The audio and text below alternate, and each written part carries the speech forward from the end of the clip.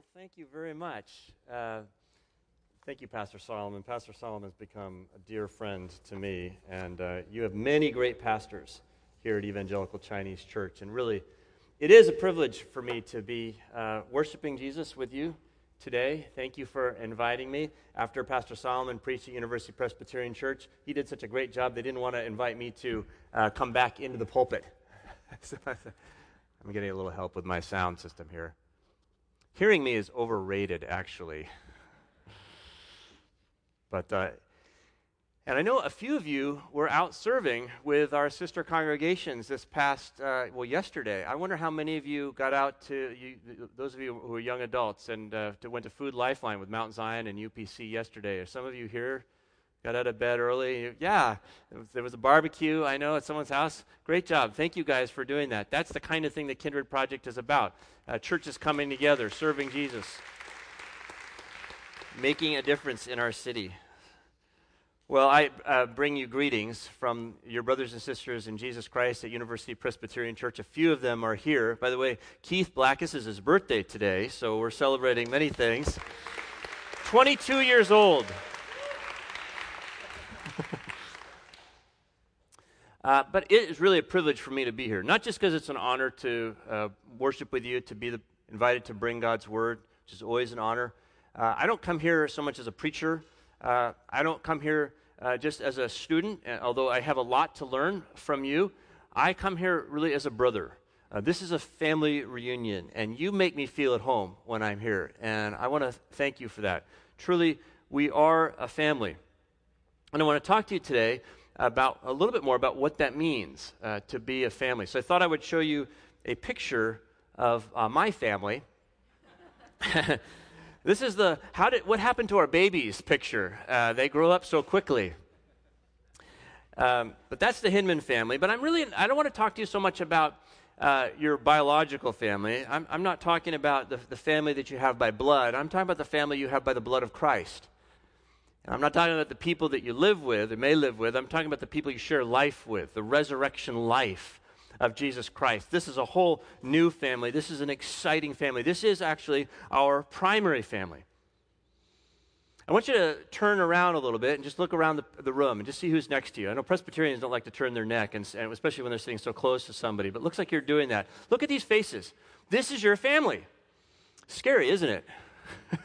It is. And as you look around the room, as I look around the room, I see different color faces. I see people who are from different parts of the world, people who enjoy different kinds of cuisine, all different types of cultures. People speak different languages, and that's the way it ought to be. We have a multi-ethnic family of God. Someone says that when we get to the end, we're all going to be gathered around the throne of Jesus Christ to worship, and what we're going to see is every tongue and tribe and people and nation. And that's our family. And so we have this incredible privilege of living with the family today. And that's the family that I want to speak to you about today. And I want to do it by introducing you to a friend of mine, and maybe he's also a friend of yours, named Jonah. Way back in the day, 8th century BC, there was a man named Jonah. And unfortunately, your preacher relates to him all too well. So let's open our Bible to Jonah chapter 1. If you bring a Bible, please turn to Jonah 1, the first 3 verses. And if you're like me, you always have to go to the table of contents to find the book of Jonah because it's like only 2 pages, so there's no way you can use the usual method that I use and sort of flip through and find it. But I'd love for you to look at it. I'm going to also put it out on the screen, but you might like to see what I'm teaching you about in your own text. Jonah hears these words from the Lord. Now the word of the Lord came to Jonah, the son of Amittai, saying, "Arise, go to Nineveh, that great city, and call out against it, for their evil has come up before me." But Jonah rose to flee to Tarshish from the presence of the Lord. He went down to Joppa and found a ship going to Tarshish. So he paid the fare and went on board to go with them to Tarshish, away from the presence of the Lord. Now in our church at this point, I would say, this is the word of the Lord. And I'm going to try that on you. And if you believe it, you can say, "Thanks be to God." This is the word of the Lord. Heaven and earth will pass away, but what you just heard never will. Well, brothers and sisters, when the word of the Lord came to Jonah, the very first word was arise. Now the word of the Lord came to Jonah, the son of Amittai, saying, arise. Some of our translations don't even bother to translate this word, because if you're going to go, you have to first arise. But not the ESV. I'm glad it's there. The word suggests to the Hebrew reader that Jonah is in some posture of repose. That perhaps Jonah is sleeping. Perhaps Jonah is stuck. Maybe he's even spiritually dead. And this word is a word that calls Jonah to wake up, to an awareness of what God is doing in the world. Wake up. Arise. Now, you may today feel like I'm a little sleepy. I may be lying down. I may in some way be stuck in my life. I may even be in some ways spiritually dead. This word arise is a word that Jesus uses, and he does use it for someone who is dead. You may remember the story of Jairus' daughter. Jairus is the leader of the synagogue in Jesus' day, and his daughter was sick, and Jesus gets interrupted by another hurt person. He heals her of a hemorrhage, and during that delay, Jairus' daughter passes away, and they're spreading the word about her death, and we read in Mark 5:36, overhearing what they said, Jesus said to the ruler of the synagogue, do not fear, only believe. And then he walks into the home, and a few people come in, and he sees this dead child. It's like literally, not just lying down, not just asleep, but actually fully dead. And what does he say to her? Taking her by the hand, he said to her, Talitha Kumi, which means, little girl, I say to you, arise. That is Aramaic, which is a related language to Hebrew. Kumi is the same word that Jonah hears. It's actually kum in Hebrew. It just means arise. The point is that God has a word for Jonah, and it's get up, wake up, come to life. Become aware of what's happening around you. Become aware of who I am and what I'm doing in the world. Now, for Jonah, this call to awareness is in particular a call to an awareness of other people. Wake up to the people in your life. Not only people, but other peoples. Wake up to the peoples in the world. I say that because the text goes on. The Lord says, arise, go to Nineveh, that great city, and call it against it, for their evil has come up before me. Now, we don't know whether that word evil means wickedness, or it could also mean disaster. They've had a hard time in the 8th century in Nineveh. There's been a lot of trouble. And so the reader's kind of left with this question of what's wrong in Nineveh. And at this moment, we don't really know what's wrong in Nineveh. The point is, Jonah doesn't care, right? Because Nineveh's not my city. Remember, Jonah's an Israelite. It'd be one thing if God said, wake up to Jerusalem, wake up to Samaria, wake up to Bethel, wake up to Jericho, the places in Israel. These are my cities. These are my people. And God says, no, I want you to wake up to Nineveh. I want you to pull out the morning news and give a rip about what I'm doing in a place with people that are very much not like you. Would you wake up to that? Actually, the book of Jonah is not just this cute little flannel graph story about a chubby little guy who lives with a lantern inside of a whale. That's what I was taught growing up. Actually, this is a rather hard-edged book. The book of Jonah is Israel's own prophetic critique of its ethnocentricity. That's why Jonah's in the Bible. To remind Israel that just because they're the first nation to be blessed doesn't mean they're the only nation to be blessed. They're blessed to be a blessing.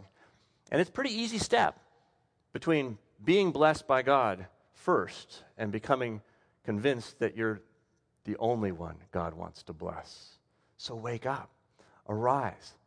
You'll see as you read and study the book of Jonah in this light that it's all about Israel's ethnocentricity. Even just in the first chapter here, he's going to be on a boat with a bunch of pagan sailors who end up more like true Israelites than Jonah does. And he's going to be the one ending up like a pagan. And God's saying, in effect, you think I don't care about people who are not Jewish, not Israelites? You think that they can't be beautiful followers, children of mine? Come on, wake up. I don't know how many of you know Pastor Alex Tsui. He's listed first in the name of bulletins on the back of your bulletin. He's the pastor at the Mandarin congregation in Seattle. So I've really enjoyed getting to know Pastor Alex. And one day he said to me, he said, George, the Chinese people see themselves, or used to see themselves, as the center of the world. And I thought that was so interesting because I thought that I was the center of the world. I mean, really, growing up as a kid, all the schools and atlases and everything, where every time we saw a map, it was what was in the middle? North America, right there. California seemed to me to be right in the middle of all things. This is where I grew up. Of course, we always see ourselves at the center. So, think about this word ethnocentricity. What does it mean? Ethnocentricity is to put your ethnic identity at the center of your life. Right? Nothing wrong. Our ethnic identity is a rich part of who we are. But when it becomes the center of who you are, it's time for you to wake up. See? So you better arise. And that's the move that God is trying to make here in Jonah's life, we'll see that as this book continues. So the Kindred Project is an experience of being this rich, multi-ethnic family of God. And this morning I want to share a little bit more of the story of how the Kindred Project came to be, because Pastor Solomon gives me a little bit too much credit. I like it, but I don't deserve it. Let me tell you how this got started, this partnership between Evangelical Chinese Church, Mount Zion Baptist Church, and University Presbyterian Church. It was last summer. I was on sabbatical. My wife, Ann, who's here, and I were up in Vancouver, BC. I was taking classes at Regent College, which is part of University of British Columbia, and we had a great life. We would bike to class, come back, warm up some frozen food, watch the news, go out and play in Vancouver. Well, I don't know if you remember, it was 1 week ago, this week, the first full week of July, 2016. It was the worst news cycle I could remember, possibly the worst news cycle in America since 9/11. You remember what happened a year ago? There were we call them officer-involved shootings. By the way, if this were the Philippines or Manila, we would call them extrajudicial killings. In America, we call them officer-involved shootings. And the first one was on Tuesday. It was Alton Sterling. And so we came home and we watched the news about Alton Sterling. It was a horrible story. Then, just when you think it can't get any worse, come back on Wednesday and there's another officer-involved shooting, Philando Castile. And then again, on Thursday, oh my gosh, Adam Smith. And then there were two on Thursday. News came later, Vincent Ramos, Thursday. That next day. And then Friday, when we woke up, because we were sucked into the news cycle before we went to class, we watched, remember what was happening in Dallas, Texas? Police officers were being shot, and they were dying on the streets of Dallas. Lauren Aarons, Michael Kroll, Michael Smith, Brent Thompson, Patrick Zamarripa. What a tragic week. You do remember it now that I've read those names for you. It was absolutely devastating. Lives being lost. And the question is, what in the world can we do about this? It was not that long ago that we were talking with the election of President Barack Obama that perhaps we live now in a post-racial society. Does anybody think we live in a post-racial society anymore? It's impossible to say that. We're deeply divided as a country, as a culture, as a world. The conflicts around the world that are raging are growing out in almost every instance of ethnic tension. People who are struggling with their ethnocentricity against the ethnocentricity of somebody else. And so this is a moment for us to really wake up to the evil, wake up to the disaster, whatever it is. It's a problem, and it breaks God's heart. As we'll see, God gives Jonah a solution that he's also going to give to you and me. What do you need to wake up and hear in your life this morning? Maybe it's wake up to the people around you. Maybe it's wake up to other people's. Maybe you feel just somehow deep inside that the rut you're walking through has become so deep it's almost like you're stuck or you're dead. Well, God has a word for you, brother, sister, and it's arise, arise.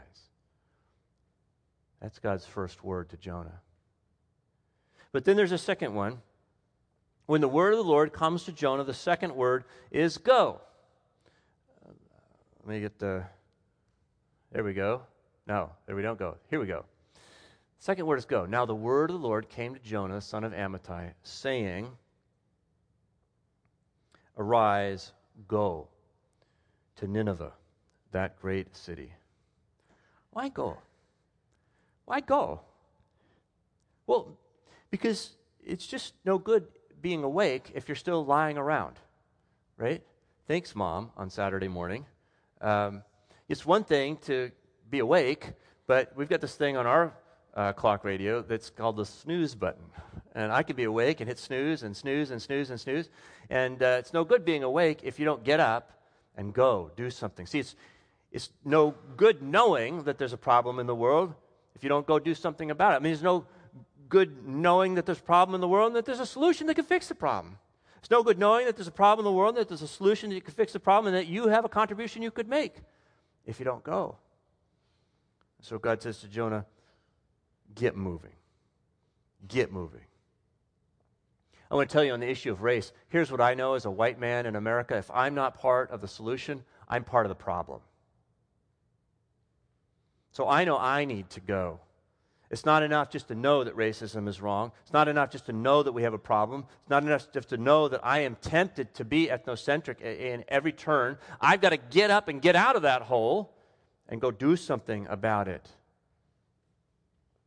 And God calls Jonah to go across lines of ethnicity to this foreign place, a foreign people. But as you know the story, Jonah, of course, says no. And I just want to remind you, Joppa is where he gets on a boat. He's supposed to go east, and he goes west. Tarshish, we think, is in Spain. He doesn't just go.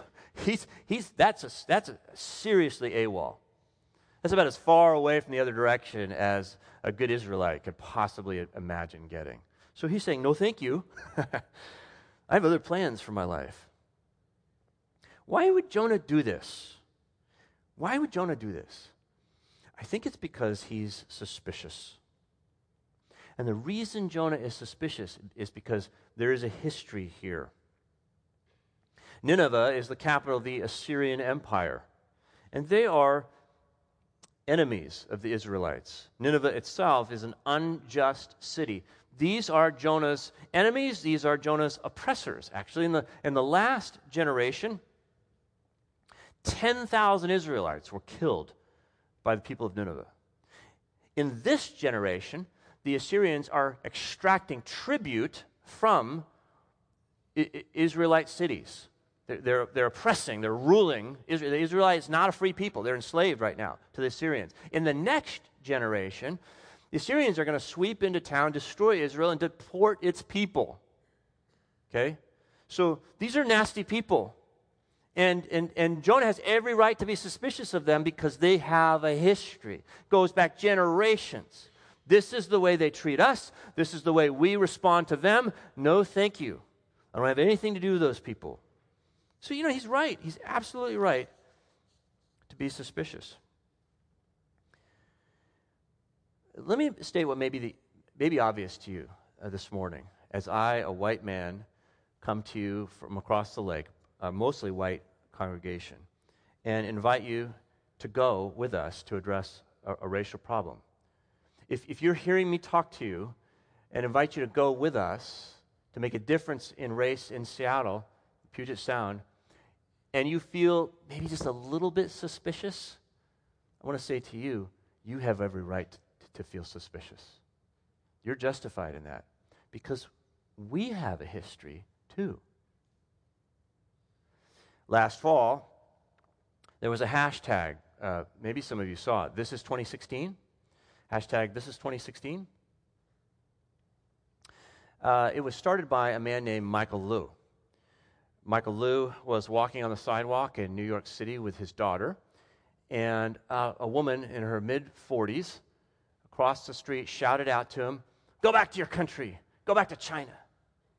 Now, Michael Liu had to explain to his daughter what this woman was talking about because his daughter was born in America, and Michael was born in America, and this is his country. As a matter of fact, Mr. Liu went to Harvard University, and he's an editor of the New York Times. And this hashtag became a place for Asian Americans to be really honest about how exhausting it is to constantly feel these ethnic tensions, even though this is my country. And one of the places, you tend to feel it is when people ask, where are you from? And you say, yeah, I'm from Tucson, I'm from Portland, I'm from Chicago. And they go, no, I mean, where are you from? Oh my gosh. And what's the subtext? It's you don't belong here. I don't care if you're third generation, fourth generation, this is just not your place. You have to constantly tell me where your answer. Well, where am I from? I don't even know, but I'm from somewhere else. And then I don't see it as a white person in America. I don't see the hypocrisy of asking questions like that. Well, that's an example of our history inside the church. Let me give you an example outside the church. Let me give you an example of our history outside the church. Inside the church. A little bit of a history lesson. In 1961, the civil rights movement in America was just ramping up. And Mount Zion Baptist Church, your sister congregation on Capitol Hill, had an opportunity to invite Martin Luther King Jr. to come to speak in Seattle. How cool would that be? Well, the pastor of that church, Reverend Dr. Samuel B. McKinney, pastor of Mount Zion Baptist Church, young African-American pastor, had gone to Morehouse College with Martin Luther King Jr. They were classmates there. And so he reached out to Dr. King and said, hey, would you come up to Seattle and speak? And Dr. King said, actually, Brother Samuel, Seattle is not exactly the epicenter of the civil rights movement right now. We're kind of busy down here in Birmingham. And he goes, oh, please just come up and do a weekend. So Martin Luther King Jr. agrees to come up to Seattle to give a talk to our city. And Pastor McKinney doesn't have a large enough venue for the crowds that will come. And so he walks down from Capitol Hill to downtown to a church that has a large sanctuary. It's called First Presbyterian Church of Seattle. On a handshake, these two pastors agree to co-host Dr. King's lecture. Well, that was early. Later on, as the publicity goes out, the heat turns up, and there's a lot of tension in the city, as it turns out. And you know what happens? First Presbyterian Church backs out. They pulled out of the contract. And I have to live with the reality that someone very much like me said no to Martin Luther King Jr. Closed the door on him. Now, some people might be tempted to say, oh, George, don't be so hard on yourself. You weren't even born yet. That's history, all of which is true. But I'm here to tell you that history matters, friends. That the things that happened yesterday set the context for whatever can happen today. And so history matters. And so today, if you're aware that we have a history in this country of not coming together, of not being like a family, and you feel the slightest bit suspicious around someone coming to say we should do this, you are justified. You are totally justified. Our fears are real that this could never work. But I want to tell you that the real danger for Jonah is not his suspicions of the Ninevites, however justified they are. The real problem, the real danger for Jonah is that he's suspicious of God. And that would be true for you too. If your suspicions of other people translates into your suspicions of God, then you have a real problem. Let me just show you why this is true. Turn your Bible to Jonah chapter 4. It's so interesting that the storyteller masterfully withholds the motive of his antagonist until the last chapter of the book. We probably think he's not going to go to Nineveh because he's suspicious of the Ninevites for reasons I've already shared. But in fact, Jonah says, actually, that's not why I didn't go. The reason I didn't go, God, is because I'm suspicious of you. It's because I know who you are. Listen to what he says. By the way, this is after he's gone and Nineveh's repented. And now, most preachers would be delighted to see our audience repent, right? I mean, when's the last time people repented when they heard me preach? Jonah should be thrilled, right? Oh, that's Pastor George. You don't have to do what he says, that kind of stuff. Well, again, actually, the whole city repents. And so Jonah's oddly furious. He says, but it displeased Jonah exceedingly, and he was angry. And he prayed to the Lord and said, oh, Lord, is this not what I said when I was yet in my country, when this whole thing began? This is why I made haste to flee to Tarshish. This is why I didn't go. For I knew that you are a gracious God and merciful, slow to anger and abounding in steadfast love, and relenting from disaster. Isn't that the most beautiful theological statement? Isn't that the worst reason not to go? He's suspicious of God. You know what? I just knew it. I knew you would treat them the way you treat me. I know that just as you're ever gracious with me and all of my sin, you'd be gracious with the Assyrians. I knew that just the way you pursue me, even to the ends of the earth with this great fish, you'd pursue them, that you're after them in love is the way that you delight in me. You delight in them. I just know it because I know this is who you are, and I couldn't bear to see it happen. This is the most dangerous kind of suspicion at all. And the danger is that we can't both have God as he really is and have our ethnicity at the center of our lives and our story. These words, by the way, are not new words. Do they sound familiar to you? Do we have any Bible scholars in here? Gracious God and merciful, slow to anger, abounding in steadfast love, and relenting from disaster. This is a direct quote from some other place in the Bible. You know where it comes from? The Exodus. This is how God revealed himself to Israel at the Exodus. Remember, Israel was enslaved to another ethnicity, the Egyptians, and God says, it's not going to work because this is who I am. I am making covenant with you. I am rescuing you. I am blessing you because this is who I am. And now the scandal for Jonah is that God intends to be this God for all the nations of the earth. He's just beautifully consistent, ever gracious, steadfast in his love, abounding in steadfast love. Well, I want to encourage you to go. You see, what God is saying to Jonah is, I have a history too, you know. I have a history of rescuing people. I have a history of bringing people together. I have a history of creating family where it doesn't exist. Remember, this was the history of Israel from the very beginning. Abram, Genesis 12:1, God says to him, go. Not to be the only family ever blessed, but to be the one family that blesses all the families of the earth. So go. That's what it means to go. And Israel, and Jonah is enough of a Jew to know that. By the way, we've been called to go for family reasons as well. Jesus, following the resurrection, says to his disciples, they're gathered there in Matthew 28. Matthew tells us they're doubting. And Jesus says to them what? Go. Make disciples of all the nations. By the way, that word nations there is ethnoi. It's not geopolitical entities. It's not some sort of State Department mission or multi-corporate business plan. All the ethnoi, all the ethnicities, the rich ethnic diversity of this creation. Go and make disciples of them. To baptize them is to recognize that we all belong to the same family. So go. Arise, friends, and go. What does it mean to go for you? What does it mean to go find people who don't speak the language that you speak, who don't eat the food that you don't eat, that you do eat? Watch different movies, play different video games. What would it mean for you to go through a part of town that you don't normally go through? What would it mean for you to listen to someone who different political beliefs than you do? Go. Well, I want to tell you a little bit more about the Kindred Project because I did arise. That week of news in July was very unsettling, and I thought, what am I going to do with this? What would I do with this? And the answer was go. I had to go. Here's what happened. That last day, the Dallas shootings was the day before we were going down to Seattle.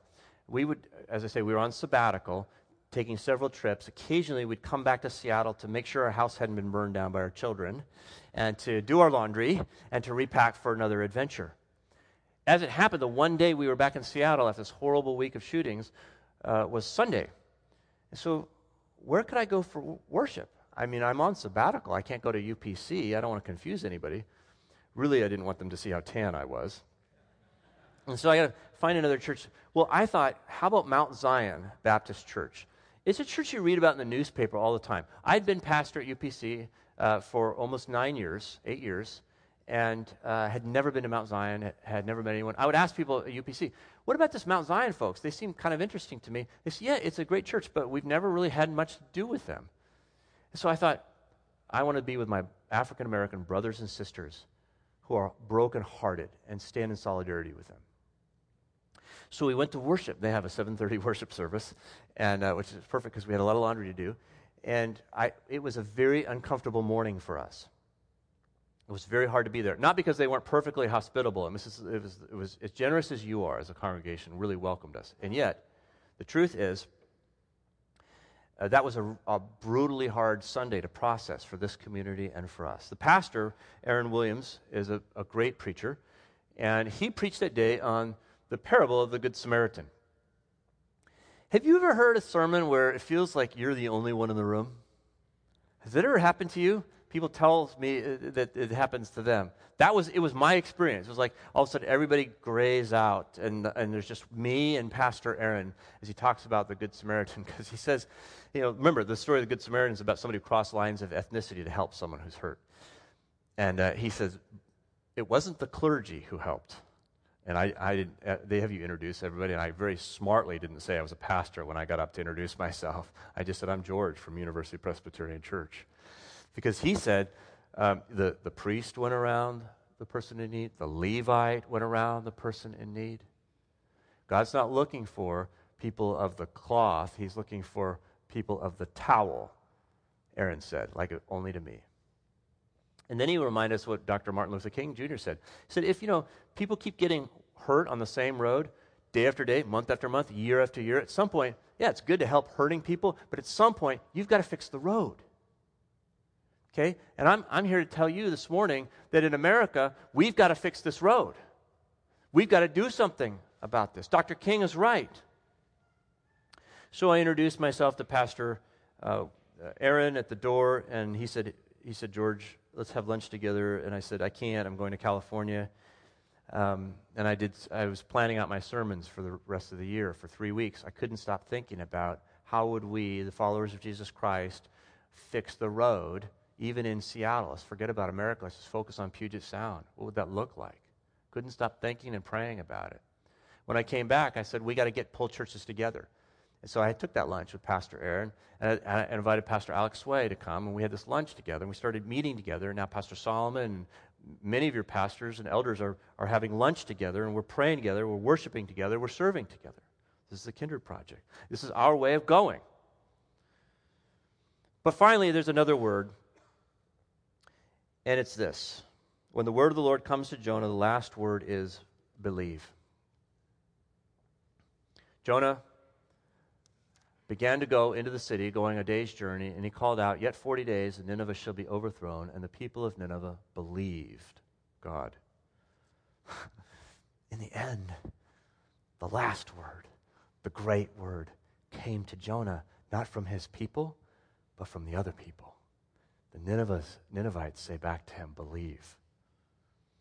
You don't hear the Lord articulating this word directly to Jonah. It comes indirectly, but it comes on every page of this book. It asks its readers to believe that there is a God who is great enough and powerful enough and involved enough that pagan sailors could start to worship like Israelites. That a great fish could sustain a drowning man for 3 days. That a pagan city, a wicked city, could repent and become a model of revival for all the world to see. That a tree could sprout up very quickly and provide shade for a cranky prophet. Believe. Remember what Jesus said to Jairus' daughter, to Jairus, do not fear, only believe. The people who say he's dead, that word is not the last word. The word of God calling us to faith is the last word. I want to ask you, brothers and sisters, finally, where in our city are people today who believe in this God? Where in our divisions are people today who believe in this God, who can do what we cannot do on our own, but who's eager to express his steadfast love in a new family? God has given us his word. We have great news, friends. Jacques Ellul, the French sociologist, says the word of the Lord is not just words, it's a power which exists and manifests itself. It transforms what it touches. The word of the Lord can't be anything but creative and salvific. It never fails to take effect. When the word of the Lord intervenes in a situation, it changes the situation. The word of the Lord has spoken to you and to me. We know the word of the Lord is not just power. It's not just words, but it's not just power either. It's a person, the Son of God. Jesus Christ, the one who has invited us here this morning, the one who we've been worshiping in our songs and prayers. Jesus is the Word of God, and that's good news. The Lamb is on the throne. He is victory. Do not fear, only believe. Believe, Jesus says, that I am your peace, that I am life for the dead, grace for the sinner, that I, by my blood, have brought those who are far off near, that I have destroyed the barrier, the dividing wall that separates people from one another, that I've created in myself the one new humanity. Believe. When we believe, Jesus changes the whole context of our lives and our city. First of all, he changes the individual's relationship to culture. He disrupts our ethnocentricity, he puts something else in there. He puts Christ in there. You know, the word Christocentric. You want to be a Christocentric person, where Christ is at the center, not your ethnicity. Changes the individual's relationship to culture. The other thing he does is he changes the structure of culture. We see this in Nineveh. Here, God's disrupting history. He's addressing those places where power and injustice have been institutionalized in a way that's oppressive. And Nineveh repents, and this is indicated, even touches the animals, the whole city, the text tells. Even the animals are affected by this, which represents their culture and their economy. Willie James Jennings says God is reclaiming the world through a singular family. He's an African-American theologian at Yale. Listen to this quote. I love this. On the day of Pentecost, the Spirit descended on the disciples and drove them into the languages of the world to enact the joining desired by the Father of Jesus for all people. This is the coming of the one new reality of kinship. It means family. This, in effect, Jennings writes, is the Creator reclaiming the world, opening the possibilities of boundary-shattering love between strangers and enemies. Jesus is the answer. On Pentecost, when we are thrust into the languages of the world, you're seeing the Creator saying, come home. You are all my people, one family in Christ. 50 years after Martin Luther King Jr. visited Seattle and went to another hall, actually on UW's campus, a letter arrived at Mount Zion Baptist Church. This is just a few years ago. And we can imagine Pastor Samuel McKinney seeing the return address on that envelope and holding it over the trash can. Because you know what the return address was? It said First Presbyterian Church, Seattle. The people who had turned away Martin Luther King. And you can just imagine him ready to drop that. But for some reason he doesn't. He pulls his hand back and he opens up that envelope. And it's a letter from a new pastor now, 50 years later, at First Pres Seattle. His name is Jeff Schultz. And here's what the letter said. Reverend Dr. Samuel McKinney, I understand that a great injustice took place at the hands of my congregation many years ago. I would like to meet with you to apologize. Jeff Schultz walked up the hill from downtown to Capitol Hill, Mount Zion Baptist Church, and Reverend McKinney received him as a brother in Christ, received his apology, and there was reconciliation. You know why that happened? Because Reverend McKinney believes. Because Jeff Schultz believes. And I'm here to tell you, as a white, middle-aged Presbyterian, that I believe. And I'm here daring to believe, as I look at your faces, that you believe also. And so let's do this. Let's believe that God can do what we cannot do by ourselves. Arise, go, find your new family, and believe. There's nothing our city needs more than this right now. When I started working on this message, Seattle Times had 8 stories on our racial divisions. 8 stories. I mean, how many stories are there in the Seattle Times now? It's so thin. That was like half of them or more. You know, the rest were the Mariners. It wasn't pretty. I want to tell you, you have what your culture needs. How long has it been that the church has been this relevant to what society is struggling with? They know we have racial divides. They do not know what to do about it. You know the answer. Jesus is the answer. I mean, if reconciliation doesn't start with the followers of Jesus Christ, where else in the world do you think it's going to start? This is our moment. This is it. Let's rise up and believe the Word of God and live like a family.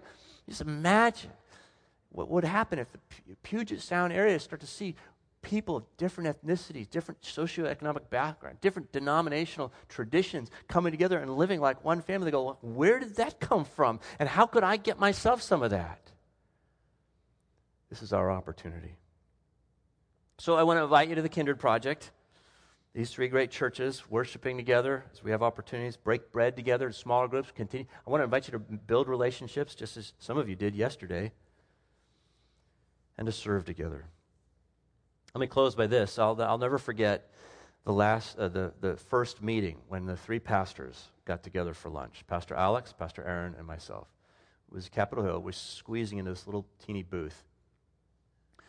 And one of your pastors, Pastor Alex, was very bold because this was an awkward situation. And he turned to the black pastor and he looked him in the face and he said, Pastor Aaron, I have lived in Seattle for many, many years, and I do not have a single African-American friend. We ate lunch together, and when the meal was over, we all stood up. As we got squeezed out of that little booth, Pastor Aaron, the black pastor, looked at one of your pastors, Pastor Alex, and said, Brother, you got one now. And that's when I realized the Kindred Project had begun. Let's pray.